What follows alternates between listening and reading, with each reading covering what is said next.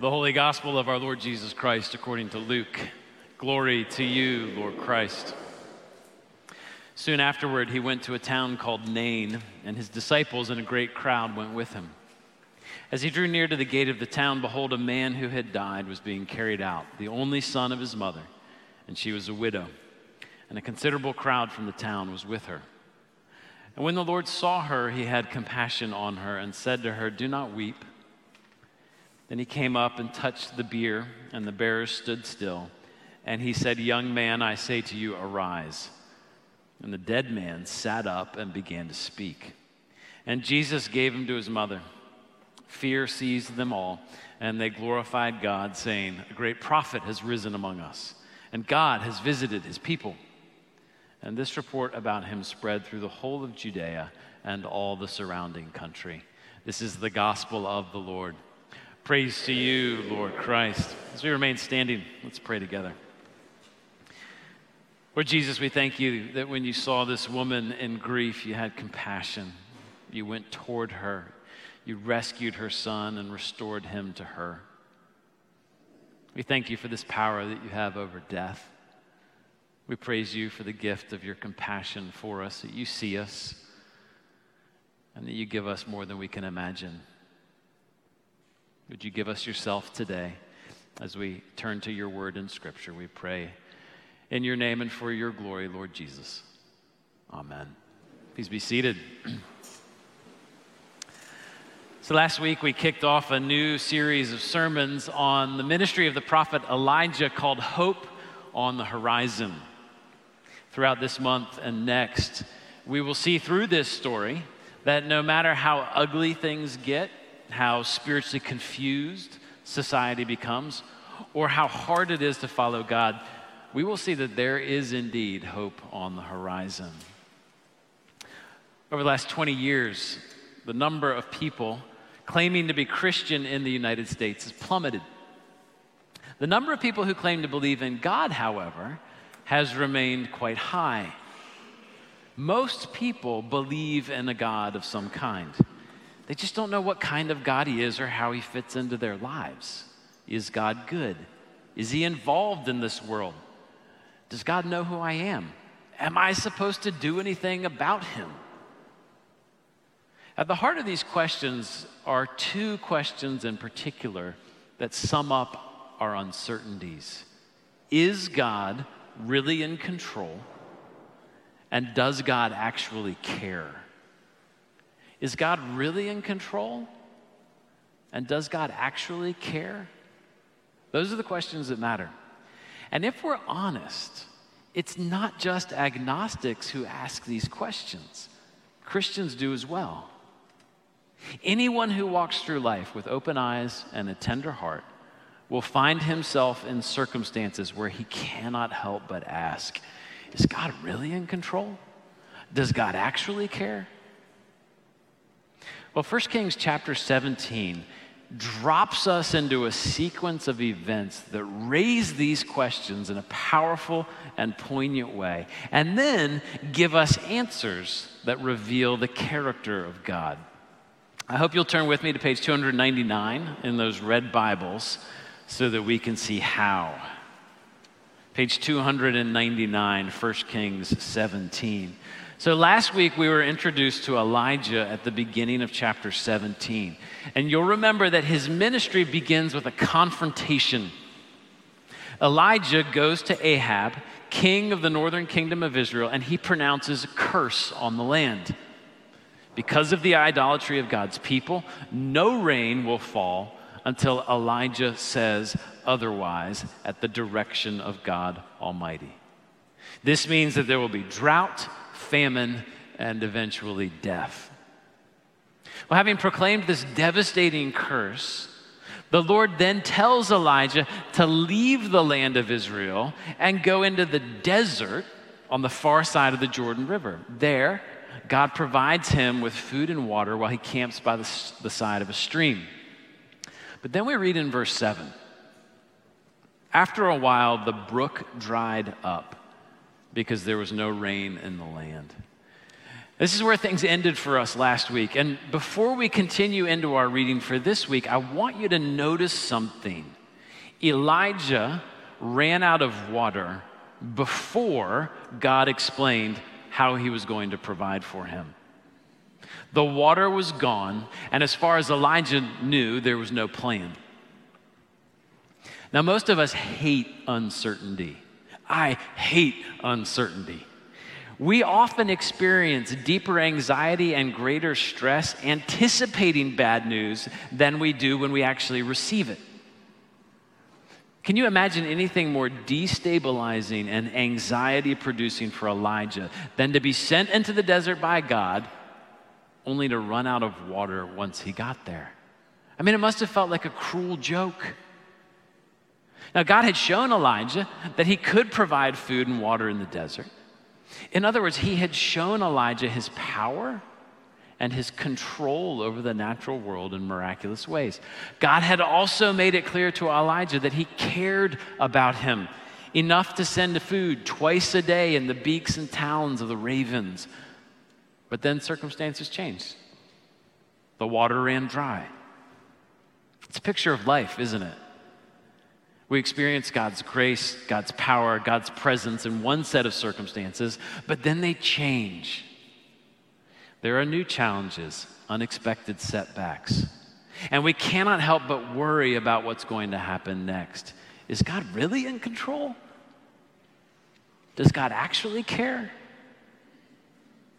Well, Elijah's story continues in verse 8, where we see that, yes, even in these seemingly impossible circumstances, God is in control, and he cares for his people more than we can imagine. Verse 8, then the word of the Lord came to him, arise, go to Zarephath, which belongs to Sidon, and dwell there. Behold, I've commanded a widow there to feed you. So he arose and went to Zarephath, and when he came to the gate of the city, behold, a widow was there gathering sticks. And he called to her and said, bring me a little water in a vessel that I may drink. Well, as it turns out, long before the brook ran dry, God had a plan. He had commanded a widow in Zarephath to get ready to feed Elijah. But I want you to notice where Zarephath is. It's in Sidon. Sidon is not part of the promised land. This is Canaanite territory, land of the false god Baal, home to the evil queen Jezebel. This is not the most likely or promising destination for a prophet from Israel. Now, I'm going to hit pause here. So just hit pause because I need to give you a word of explanation. Just now, I called the Canaanite god Baal. But it is equally right to say Baal, as Josh Shatro pointed out to me during our staff meeting this week. Apparently, Baal is the English pronunciation, and Baal is the American pronunciation. Somehow, during my time living in England, I must have converted to saying Baal instead of Baal. And it just feels like it's a little too late for me to switch back. So I'm so sorry if you were confused last week or 30 seconds ago. And I just want to reassure you, you do not have to worry. I am not going to start saying Isaiah instead of Isaiah. That would just be a step too far.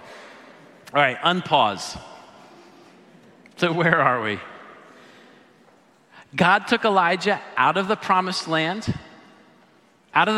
where he had confronted Ahab, and God led him into the desert, and there God proved that he was powerful and that he cared for Elijah by feeding him every day.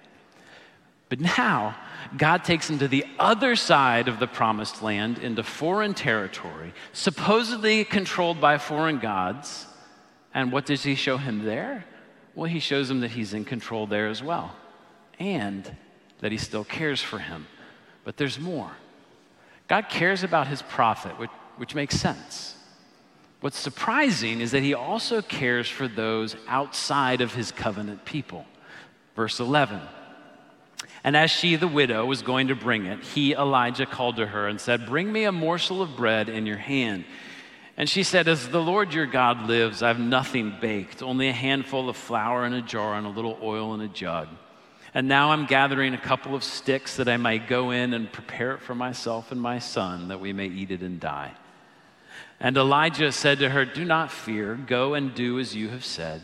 But first, make me a little cake of it and bring it to me. And afterward, make something for yourself and your son. For thus says the Lord, the God of Israel, the jar of flour shall not be spent, and the jug of oil shall not be empty, until the day that the Lord sends rain upon the earth." And she went and did as Elijah said, and she and he and her household ate for many days. The jar of flour was not spent, neither did the jug of oil become empty, according to the word of the Lord that he spoke by Elijah. So famine has ravaged the entire region.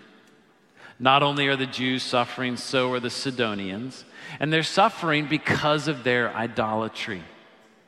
This woman has almost certainly worshiped Baal her whole life. She doesn't fall under the protection of God's covenant. Nonetheless, God shows mercy to her and her family. This woman is also a widow. She has no social standing and likely very little external support. This woman and her son, these are the kind of people who get overlooked and left behind in a crisis. But they are not overlooked by God. Not only does she receive flour, oil, and water from God, she receives his revelation just like the prophet. God speaks to her. Did you notice that when she addresses Elijah, she uses the same language to describe God that Elijah used with Ahab? He's the living God, with the implication that Baal is not. Not only does God save her and her household, he reveals himself to her. And in doing so, he makes the widow and Elijah dependent on each other, so that she stands before God on equal footing with this prophet, equally dependent on his grace. It's pretty incredible. But just when everything seems to be going well, her situation takes a turn for the worse. That's in verse 17. After this, the son of the woman, the mistress of the house, became ill, and his illness was so severe that there was no breath left in him. And she said to Elijah, "What have you against me, O man of God? You've come to bring my sin to remembrance and to cause the death of my son." And he said to her, "Give me your son." And he took him from her arms and carried him up into the upper chamber where he lodged and laid him on his own bed. And he cried to the Lord, "O Lord my God, have you brought calamity even upon the widow with whom I sojourn by killing her son?" Then he stretched himself upon the child 3 times and cried to the Lord, "O Lord my God, let this child's life come into him again." Circumstances can change quickly and tragically. Life can be incredibly cruel. And this new set of circumstances, it forces everyone in the narrative to ask once again, is God really in control? Does he actually care? He's shown his power and his care in the desert.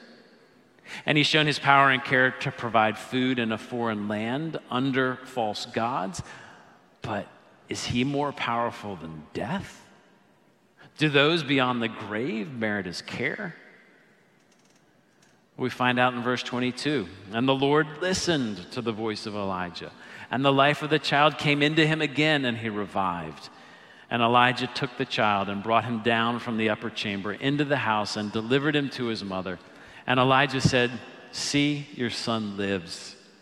And the woman said to Elijah, 'Now I know that you are a man of God, and that the word of the Lord in your mouth is truth.'" You know, this is the first time in the Bible where God raises the dead. First time.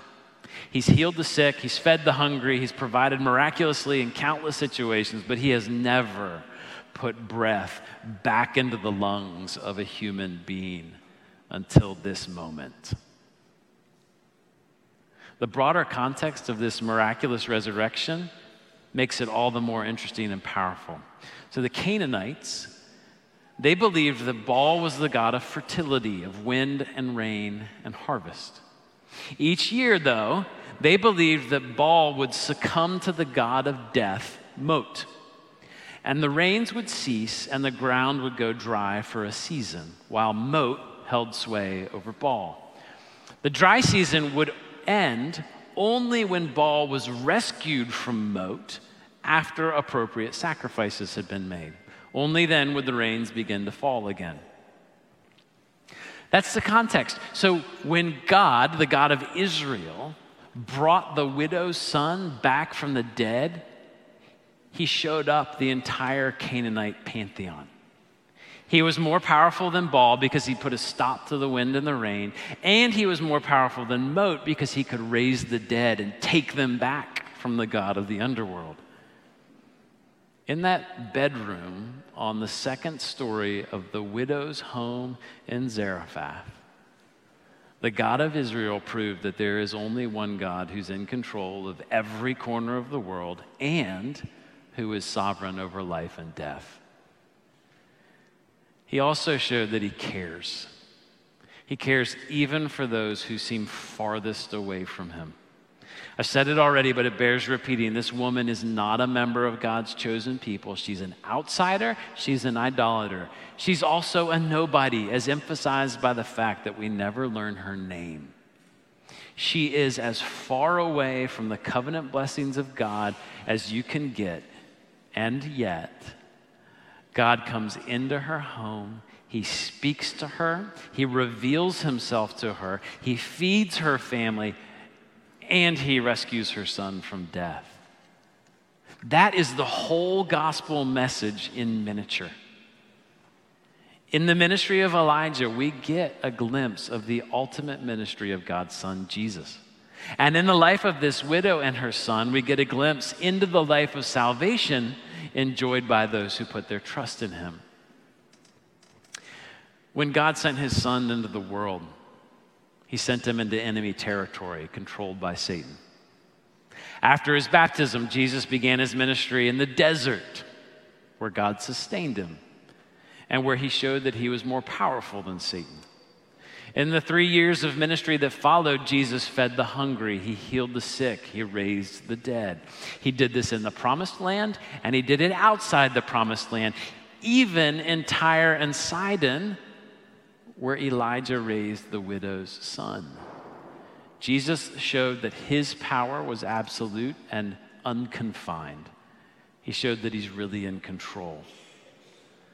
He also showed that he cares. As we read in Luke 7 a few minutes ago, Jesus also cared for a nameless widow. It was in a town called Nain. Like Elijah, he raised him from the dead, and like Elijah, he turned to outsiders, to foreigners, to idolaters, in order to show them the grace of God. Ultimately, Jesus gave his life as a sacrifice for our sins, brutally murdered on the cross, where he was mocked as a powerless king. But of course, 3 days later, he rose. He defeated our greatest enemy. And he offered the gift of salvation to everyone who puts their trust in him for the forgiveness of sins. Is God really in control? Does he actually care? Yes, and yes. Emphatically, yes.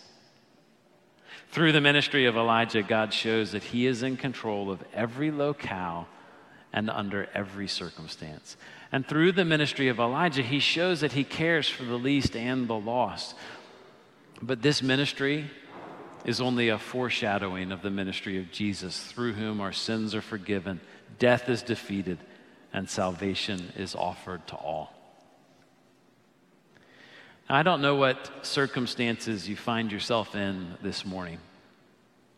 You may be experiencing a season where it is easy to see that God is in control and that he cares for you.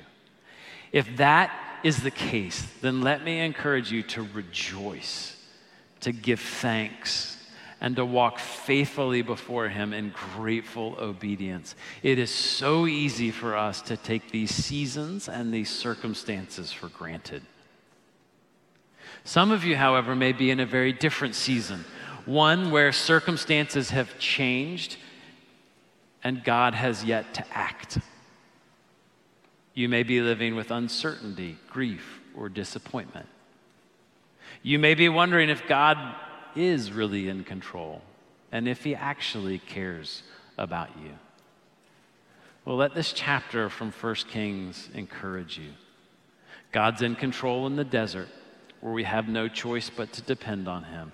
God is also in control in enemy territory, where other gods appear more powerful and other stories are told to explain the nature of reality. God is even in control over the grave. He has promised to give us breath and to raise us to new life when Jesus returns in glory. A dear friend of mine was recently diagnosed with ALS. He's in his late 30s. He's married. He's got 2 little kids. This is a brutal diagnosis because if you know anything about ALS, you know that there's very little hope. Treatments are limited. There's no known cure.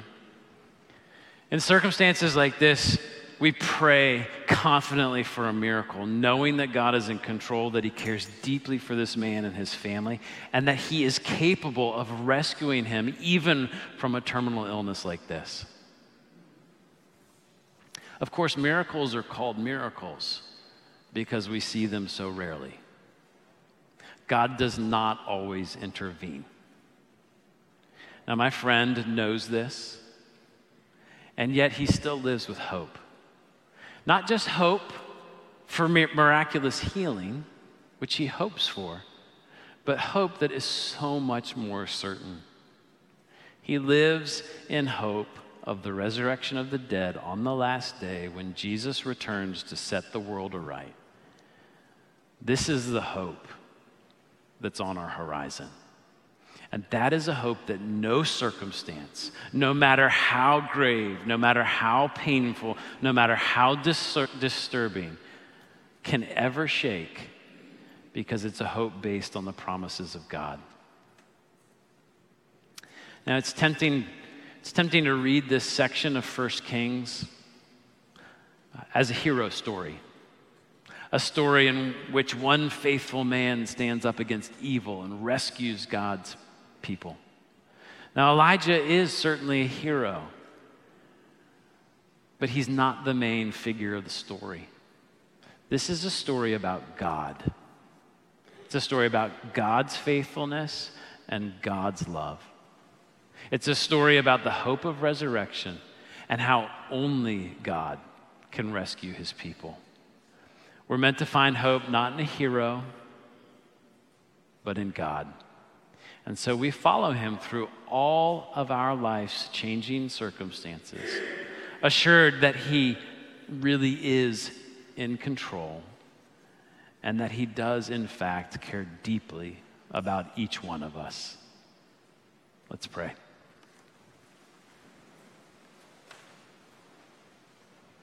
Lord God, every time circumstances change in our lives, we find ourselves asking, are you really in control? Do you really care? We thank you for this sequence of events and the ministry of Elijah by which you show that, yes, you are indeed in control over every circumstance, over every situation, over death and the grave itself, and that you really do care for each and every one of us. Lord God, would you comfort us with this knowledge and with this truth, and give us strength and hope today to walk faithfully before you with grateful hearts and a song on our lips. We praise you, Lord Jesus. Amen.